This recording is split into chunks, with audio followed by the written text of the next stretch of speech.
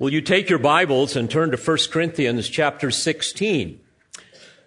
Lord willing, over the next couple of Sundays, we will finish up this epistle, and then we will embark upon 2 Corinthians. But this morning, we're going to look at verses 5 through 12 of 1 Corinthians 16. And I've entitled my discourse to you, Marks of a Dedicated Servant. So, follow along as I read 1 Corinthians 16, beginning in verse 5. But I will come to you after I go through Macedonia, for I am going through Macedonia, and perhaps I will stay with you, or even spend the winter, so that you may send me on my way wherever I may go. For I do not wish to see you now just in passing, for I hope to remain with you for some time, if the Lord permits. But I will remain in Ephesus until Pentecost, for a wide door for effective service has opened to me, and there are many adversaries. Now, if Timothy comes, see that he is with you without cause to be afraid, for he is doing the Lord's work, as I also am. So let no one despise him, but send him on his way in peace, so that he may come to me, for I expect him with the brethren. But concerning Apollos, our brother, I encouraged him greatly to come to you with the brethren, and it was not at all his desire to come now, but he will come when he has opportunity. We come now to the last chapter in Paul's epistle to the Corinthians, an epistle that has been largely corrective, especially given the worldliness and the immaturity that characterized that church. And while these verses before us seem rather inconsequential in that they are basically describing Paul's travel plans, upon close inspection, we can unearth some hidden jewels of practical wisdom. You might say the gold, silver, and precious stone of Christian ministry, of spiritual service, the kind of service that is worthy of reward, as we would read, for example, in 1 Corinthians 3. In fact, in that text, we learn that some of our works will have lasting value and will endure the testing fire of divine judgment, and some of our works won't.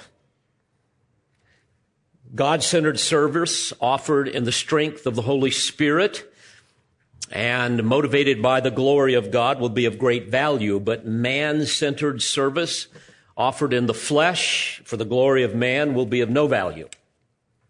In fact, in 1 Corinthians 3:13, Paul writes, each man's work will become evident, for the day will show it, because it is to be revealed with fire, and the fire itself will test the quality of each man's work. We all know that fire is used to purify metal, and it is used often in Scripture, for example, in this particular text, as a symbol of testing. And so what he's saying is what God uses to test the purity and the value of our service to him will be like fire. He will determine the motivations of our ministry. So, indeed, as we come to this text, we are going to see the marks of a dedicated servant. And if we synthesize the essence of New Testament service to Christ, we can very quickly see that it falls under basically two fundamental categories. We are to be all about evangelizing and edifying.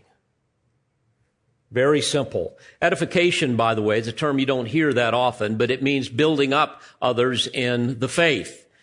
For example, 1 Thessalonians 5:11, therefore encourage one another and build up, that's the term, build up one another just as you are also doing. Romans 14, verse 19, pursue the things which make for peace and the building up of one another. Romans 15:2, let each of us please his neighbor for his good to his edification, for even Christ did not please himself. So I trust this is your mindset. Now, mind you, as we look at Scripture, we see that this takes place through the ministry of the Word of God.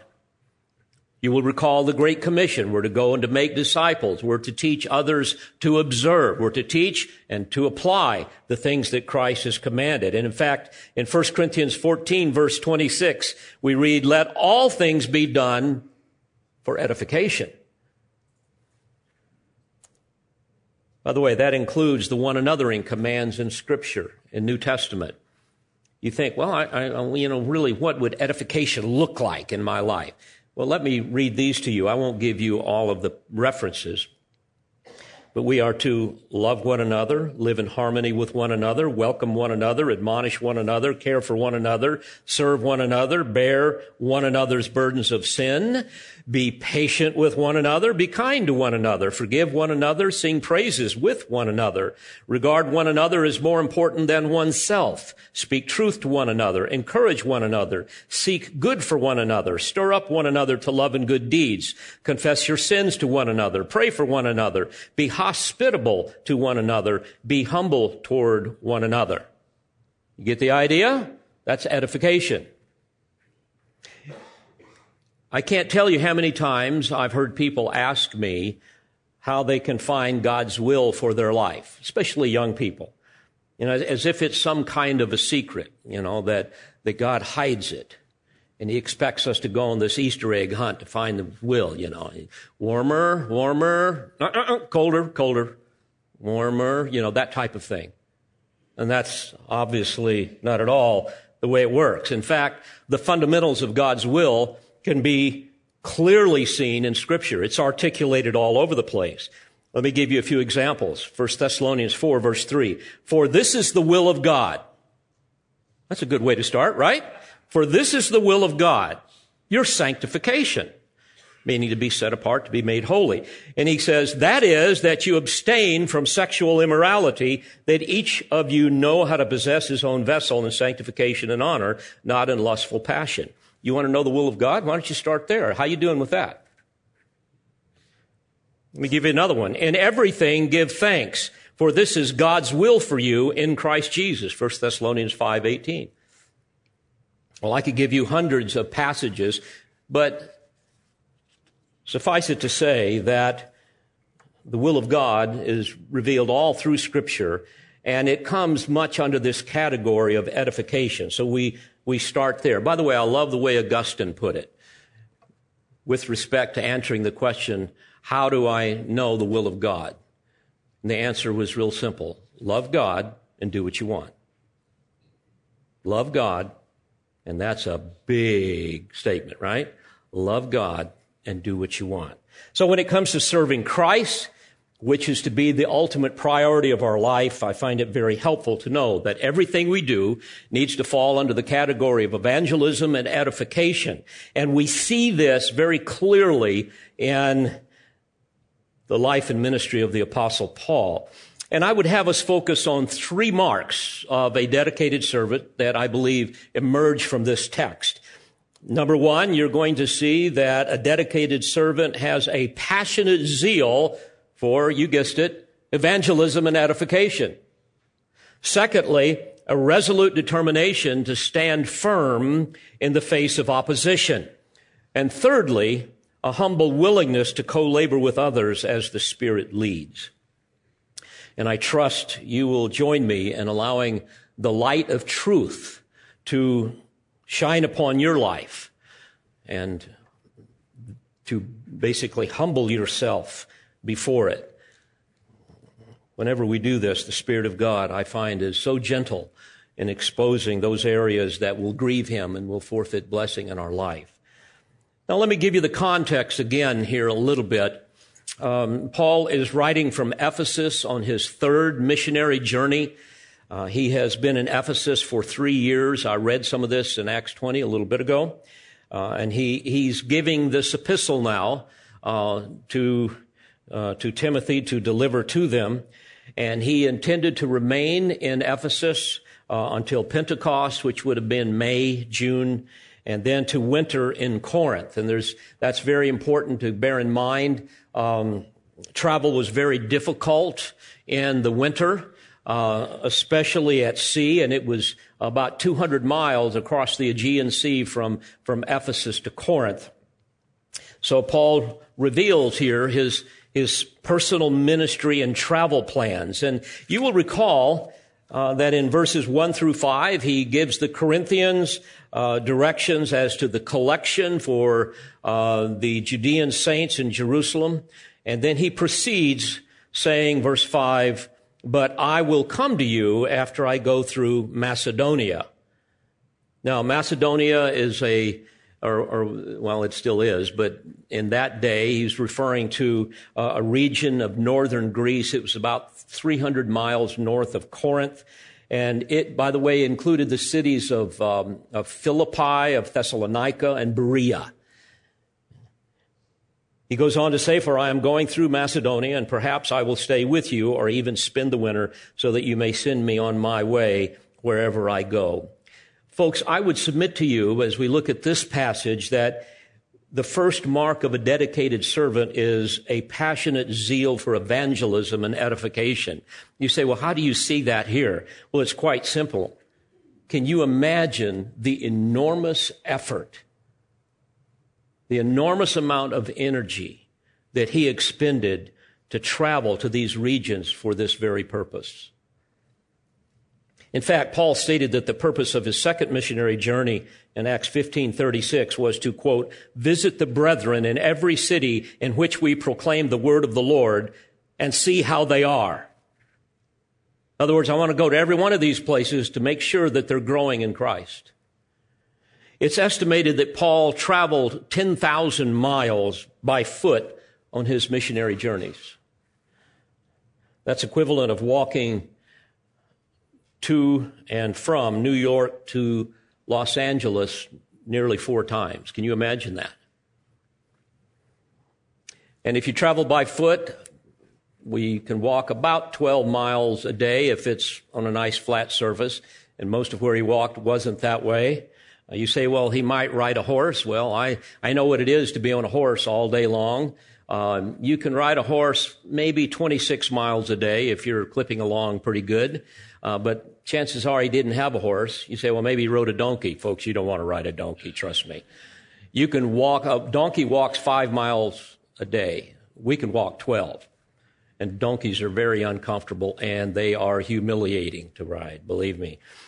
Now, as you think about the Apostle Paul, there couldn't have been an ounce of fat on this guy. He had to have had enormous endurance, thick calluses on his feet, a very tough man, physically, emotionally, certainly spiritually. He slept on the ground most of the time. He would have to carry food and water with him. Much of the regions that he traversed was hot, arid, dry desert regions, and then other places we know that where he went, it was cold, it was rocky, it was snowy, mountainous regions, swollen streams and rivers. And bear in mind now, there's no Hampton Inn, there's no Waffle House, there's no Cracker Barrel. And when you could find one, there were some public inns, but public inns and innkeepers had a horrible reputation. Typically, it was a barn structure to accommodate large caravans. So most of the time, the Apostle Paul slept out under the stars, along with Silas and Timothy and whoever would be with him. And sometimes they would stay in the extra rooms of other believers that they knew. As I was thinking about it, Paul's first missionary journey, we know, was extremely difficult. Everywhere he went, he was met with increased hostility, with opposition. He had been stoned and left for dead at Lystra. That would be enough right there for most people to say, that's it, I'm going to find another job. Likewise, on his second missionary journey, he endured the same kind of treatment, suffered the same type of things. In 1 Corinthians, he describes himself as being poorly clothed, roughly treated, and homeless. And he said that he was considered to be the scum of the world, the dregs of all things. In 2 Corinthians 11, verse 23 and following, Remember that the context there is Paul is discrediting false teachers who had invaded the church and they were slandering him. And he's basically saying, look, these characters have never suffered a day for the cause of Christ. They're servants of Satan. And in that text, he says, are they servants of Christ? And then he says, I speak as if insane. By the way, Paul despised self-commendation, but the Corinthians had really pushed him into that because they were giving an ear to these false teachers, and he was forced to make his case. So he says, I'm more so than these characters, in far more labors, in far more imprisonments, beating, times without number, and often in danger of death. 5 times I received from the Jews 39 lashes. I mean, folks, his back had to have looked like spaghetti. 3 times I was beaten with rods. Once I was stoned. 3 times I was shipwrecked. A night and a day I've spent in the deep.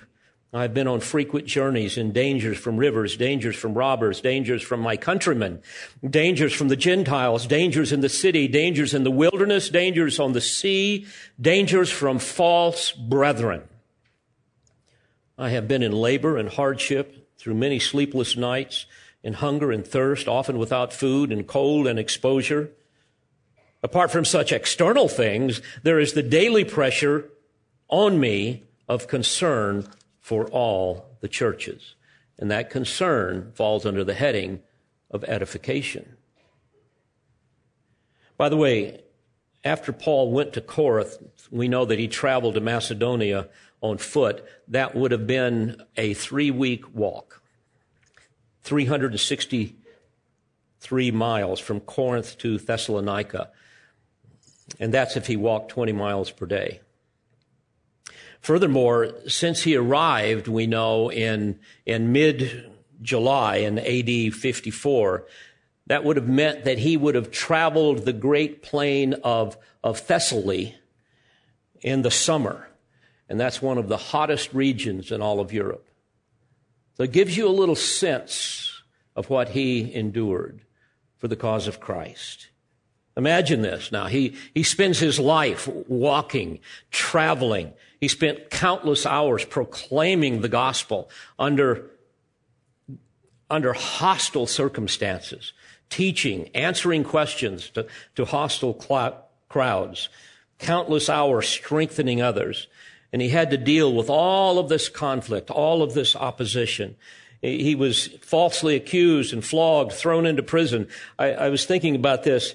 I went through some of the history in my mind. He was run out of Philippi, and then remember he had to flee after about 3 weeks from Thessalonica. He goes to Berea. Remember how he was mocked in Athens, and only a few people believed, and then he traveled 50 miles from Athens to Corinth, which was one of the most wicked cities in the history of the world. And at first, by the way, he was all alone. No one knew him. Imagine that. Silas and Timothy remained in Macedonia during that time to disciple the new believers. He was always in need of funds. He lacked funds. He would try to support himself by making tents. Later in 2 Corinthians, he writes that he tried not to be a burden to the saints there, and eventually the very poor Macedonians sent some supplies to help him with his needs. Like Jesus, he was a man of sorrows, acquainted with grief. And folks, there are other servants of Christ, men and women all over the world today that are the same way. I want to say this kindly, but we live in a very unrealistic bubble here in this church in Middle Tennessee. Jesus said, the foxes have holes and the birds of the air have nests, but the Son of Man has nowhere to lay his head. By the way, as a contrast, compare this to the net worth of some of the richest so-called pastors in America. And I would submit to you that none of these people understand the gospel. They're all false teachers. Kenneth Copeland, net worth $300 million. Pat Robertson, $100 million. Benny Hinn, $60 million. Joel Osteen, $40 million. Creflo Dollar, $27 million. Rick Warren, $25 million.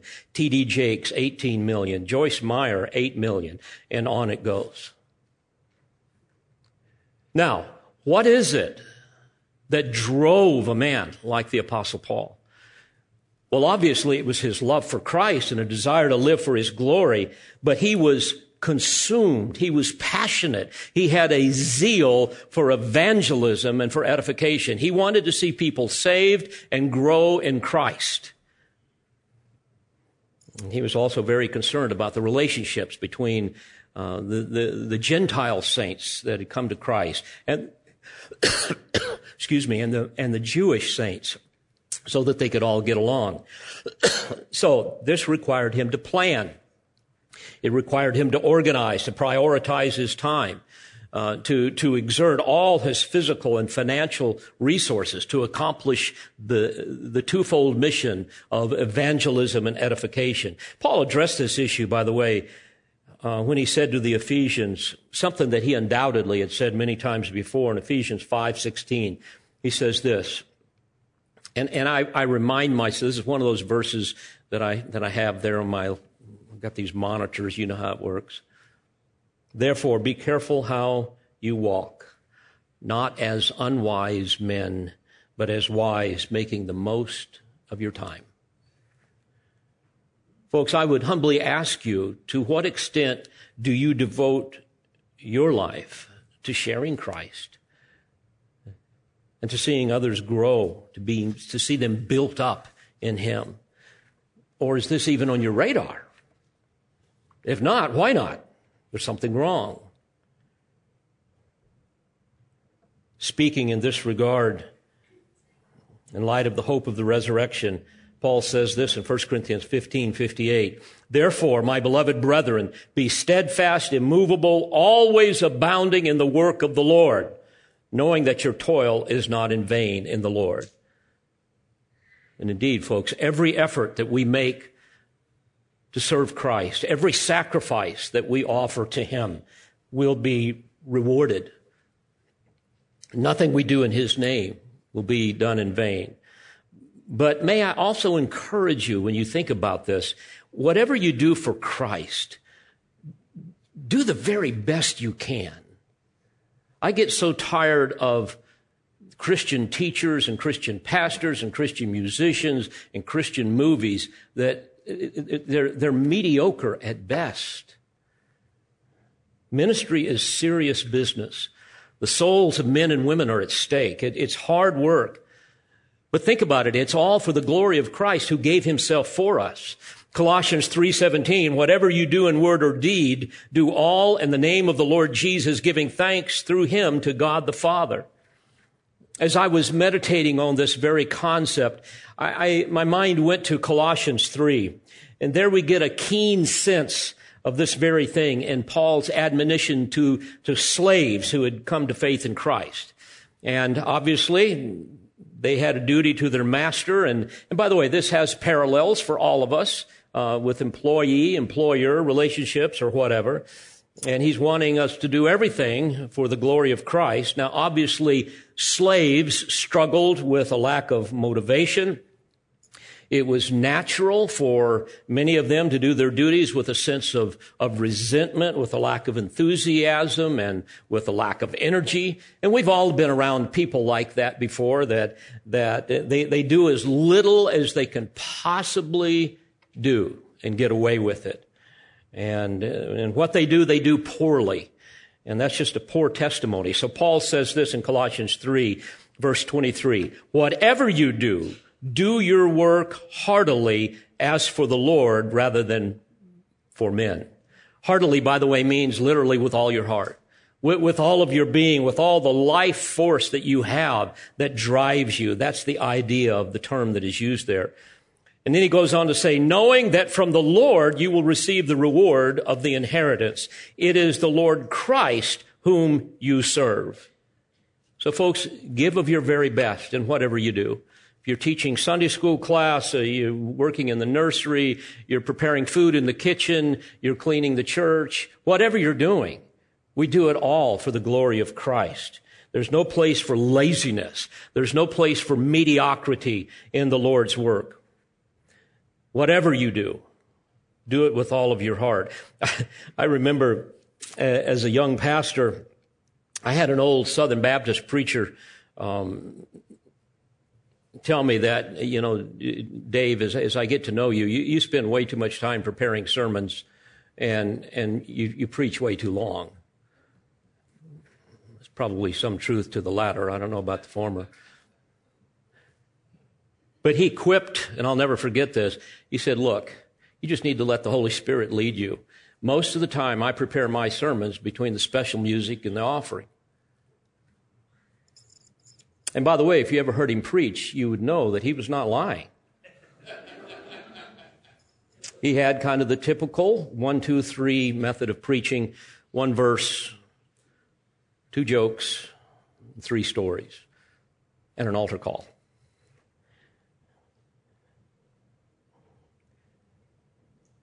I was talking with Nancy about this just this morning. It's funny how when you study Scripture, you remember songs that you've sung. And by the way, that's the that's the purpose of our music. It's didactic, and it helps us recall the great truths of the Word of God. And I said, honey, do you remember when we used to sing, "Give of your best to the Master"? Boom, she takes off and sings the whole verse. I can't do that. She has an amazing mind for that type of thing. I remembered some of it, but we were just doing that this morning. But when we were children at Bethany Baptist Church in Moline, Illinois, we used to sing this song. Let me just give you just the first verse. Give of your best to the Master. Give of the strength of your youth. Throw your soul's fresh, glowing ardor into the battle for truth. Jesus has set the example. Dauntless was he, young and brave. Give him your loyal devotion. Give him the best that you have. Any of you ever sing that before? Oh, boy, there's only a few of us, but that's the spirit, right? John MacArthur says this, becoming a faithful servant of the Lord does not begin with some great opportunity, but with doing the best possible work for him in the routine things. If we do not give God our best where we are, there is no assurance we will give him our best anywhere else. The only opportunity we can be sure of having is the one we have now. Amen to that. Jesus said in Luke 16:10, he who is faithful in a very little thing is faithful also in much, and he who is unrighteous in a very little thing is unrighteous also in much. Well, back to the text again. Verse 5, I will come to you after I go through Macedonia, for I am going through Macedonia, and perhaps I will stay with you or even spend the winter. Now, here we see he's obviously aware that yes, he's making plans, but he knows that ultimately the Lord is in control. There's always things that are going to happen. You have to be flexible. You have to be patient. At the end of verse 6, he says, so that you may send me on my way wherever I may go. The Greek verb translated send me on my way is also used in another grammatical form in 2 Corinthians 1:16. And it carries the idea of helping someone with the necessary supplies, food, money, and even companions to make a journey. So he needed their support to carry on the work of the ministry. Verse 7, for I do not wish to see you now just in passing, for I hope to remain with you for some time if the Lord permits. You see, folks, here we see that pastoral ministry, once again, it's more than just evangelism. That's the frustrating thing about these evangelistic crusades. I'm not saying they're all wrong, but it's so much more than just seeing people come to Christ. You have to disciple them to help them grow in Christ. Paul is not interested in some kind of, float in, float out, superficial grip and grin, casual visit. I mean, edification requires personal involvement. It requires face-to-face, one-on-one discipleship and counseling. A true shepherd must smell like the sheep. In Acts 20 and verse 20 that we read earlier, Paul reminded the elders at Ephesus, quote, I did not shrink from declaring to you anything that was profitable and teaching you publicly and from house to house. By the way, this is why I am very opposed to satellite churches where the lead pastor is merely a face on a screen.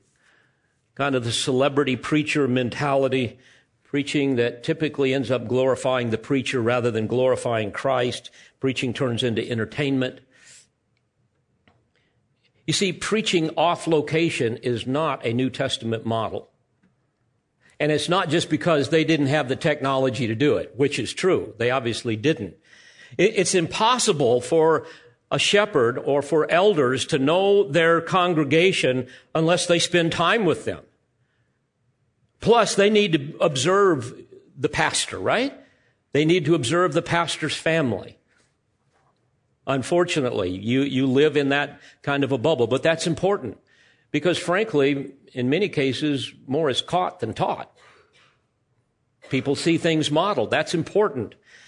And Paul understands this. You see, a true shepherd is not only going to be available to his flock, he's going to watch over them. He's going to go to them if necessary. There's a bond that develops between a shepherd and his flock. And this can't happen if a pastor doesn't know your name. I recall how Paul and Silas and Timothy saw many come to faith in Christ in a matter of a few weeks in Thessalonica. You remember that great story. And as a result of that, you also recall that the Jews ran them out of town. They were running for their life. But we see their passion and their passion for intentional fellowship, for the one anothering, to see people built up in Christ. When Paul wrote to the Thessalonians in 1 Thessalonians 3:10, he says, "We night and day keep praying most earnestly that we may see your face." By the way, that's not FaceTime. That's not Skype. All right? That's face to face. That we might see your face, and here's why, and may complete what is lacking in your faith. Folks, this is the heartbeat of a true shepherd. And we all need to be about the same things. So he says, "I hope to remain with you for some time if the Lord permits. But," verse 8, "I will remain in Ephesus until Pentecost, for a wide door for effective service has opened to me, and there are many adversaries." This leads me to my second observation with respect to the marks of a dedicated servant. Not only does that person have a passionate zeal for evangelism and edification, but secondly, they will have a resolute determination to stand firm in the face of opposition. He talks about these many adversaries. He's going to stay there. There's a battle here. I'm not going to cut and run. I'm going to stay here until we get this thing under control. And we get a sense of Paul's many adversaries in Ephesus when we read Luke's account of what happened when he first arrived. If you go to Acts, you see that Ephesus was an exceedingly wicked city. It was the home of the magnificent temple of Diana. Ritual prostitution and all manner of sexual perversion was an integral part of their worship. Diana was also known as Artemis, the daughter of Zeus, the twin sister of Apollos, a fertility idol. In Acts 19:13, we read how even Jewish exorcists were trying to cast out evil spirits in the name of Jesus, like they saw Paul doing. And it says in verse 14, 7 sons of one Sceva, a Jewish chief priest, were doing this. So that's what was going on there. And many of these magicians, as you will recall, and the account there in Acts, burned their books that contained all of their magical spells in the sight of everyone, the text says. By the way, it says that those books were valued at 50,000 pieces of silver in verse 19 of Acts 19. 50,000, do you realize how much that is, a piece of silver? That was like 50,000 days' wages of a common laborer. Enormous amount of money. So you can see what was going on there. Verse 20, so the word of the Lord was growing mightily and prevailing. Well, whenever the word of the Lord is growing mightily and prevailing, guess what else is going to happen? That is a rallying cry for Satan and his minions and those that serve him. And later, Paul described the kind of opposition they endured. We read about it in 2 Corinthians 1, beginning in verse 8. He says, for we do not want you to be unaware, brethren, of our affliction, which came to us in Asia, that we were burdened excessively beyond our strength, so that we despaired even of life. Indeed, we had the sentence of death within ourselves, so that we would not trust in ourselves, but in God who raises the dead, who delivered us from so great a peril of death, and will deliver us. He on whom we have set our hope, and he will yet deliver us. So many wolves had to be driven away in Ephesus, but Paul was not going to leave his flock unprotected. Beloved, once again, you've heard me say this so many times, ministry is war. And if you don't see it that way, if you don't see yourself as a soldier of the cross, you're in trouble. By the way, I'm not talking about Disneyland churchianity, okay? That's not ministry. I'm not talking about cultural Christianity. I'm talking about invade the kingdom of darkness with the sword of truth kind of Christianity that ticks people off. Not that you mean to, but that's what's going to happen. The kind of Christianity that Satan and the world despises. And therefore, one of the marks of a dedicated servant of Christ will be a resolute determination to stand firm in the face of opposition.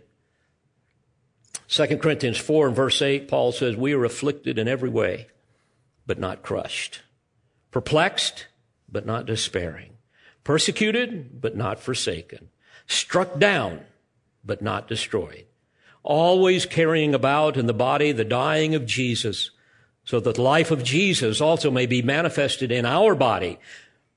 For we who live are constantly being delivered over to death for Jesus' sake, so that the life of Jesus also may be manifested in our mortal flesh. So the church at Ephesus was being attacked from the outside as well as from the inside. They had factious heretics rising up from within them, and Paul knew that he had to stay long enough to protect them and to bolster their defenses.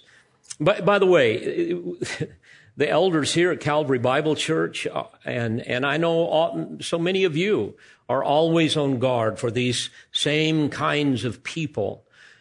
And Jude tells us in Jude 3 that it's for this reason that we have to contend earnestly for the faith that was once for all delivered to the saints. In other words, to fight for the truth of Scripture. And every year there's going to be those that show up here, like many other Bible teaching churches.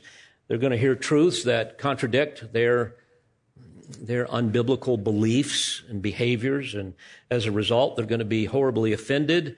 And then typically the way it works is they viciously criticize the church, especially me, and then they disappear, and they know that their heresies and their behaviors aren't going to be tolerated. So we have to all be on guard for unproven people. 1 Timothy 5:24, Paul says, the sins of some men are quite evident, going before them to judgment. For others, their sins follow after. So indeed, truth and time walk hand in hand, but we have to be wary. And I'm so thankful for so many of you people that have good, solid biblical discernment, and you deal with things that I never even knew needed dealt with. Probably bad grammar, but I think you understand what I'm trying to say.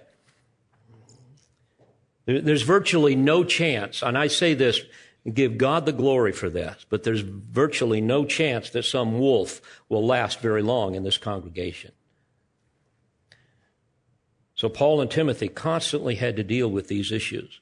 But what we see here in this text is Paul had a resolute determination to stand firm in the face of opposition. And finally, a dedicated servant will have a humble willingness to co-labor with others as the Spirit leads. Notice verse 10. Now, if Timothy comes, see that he is with you without cause to be afraid, for he is doing the Lord's work as I also am.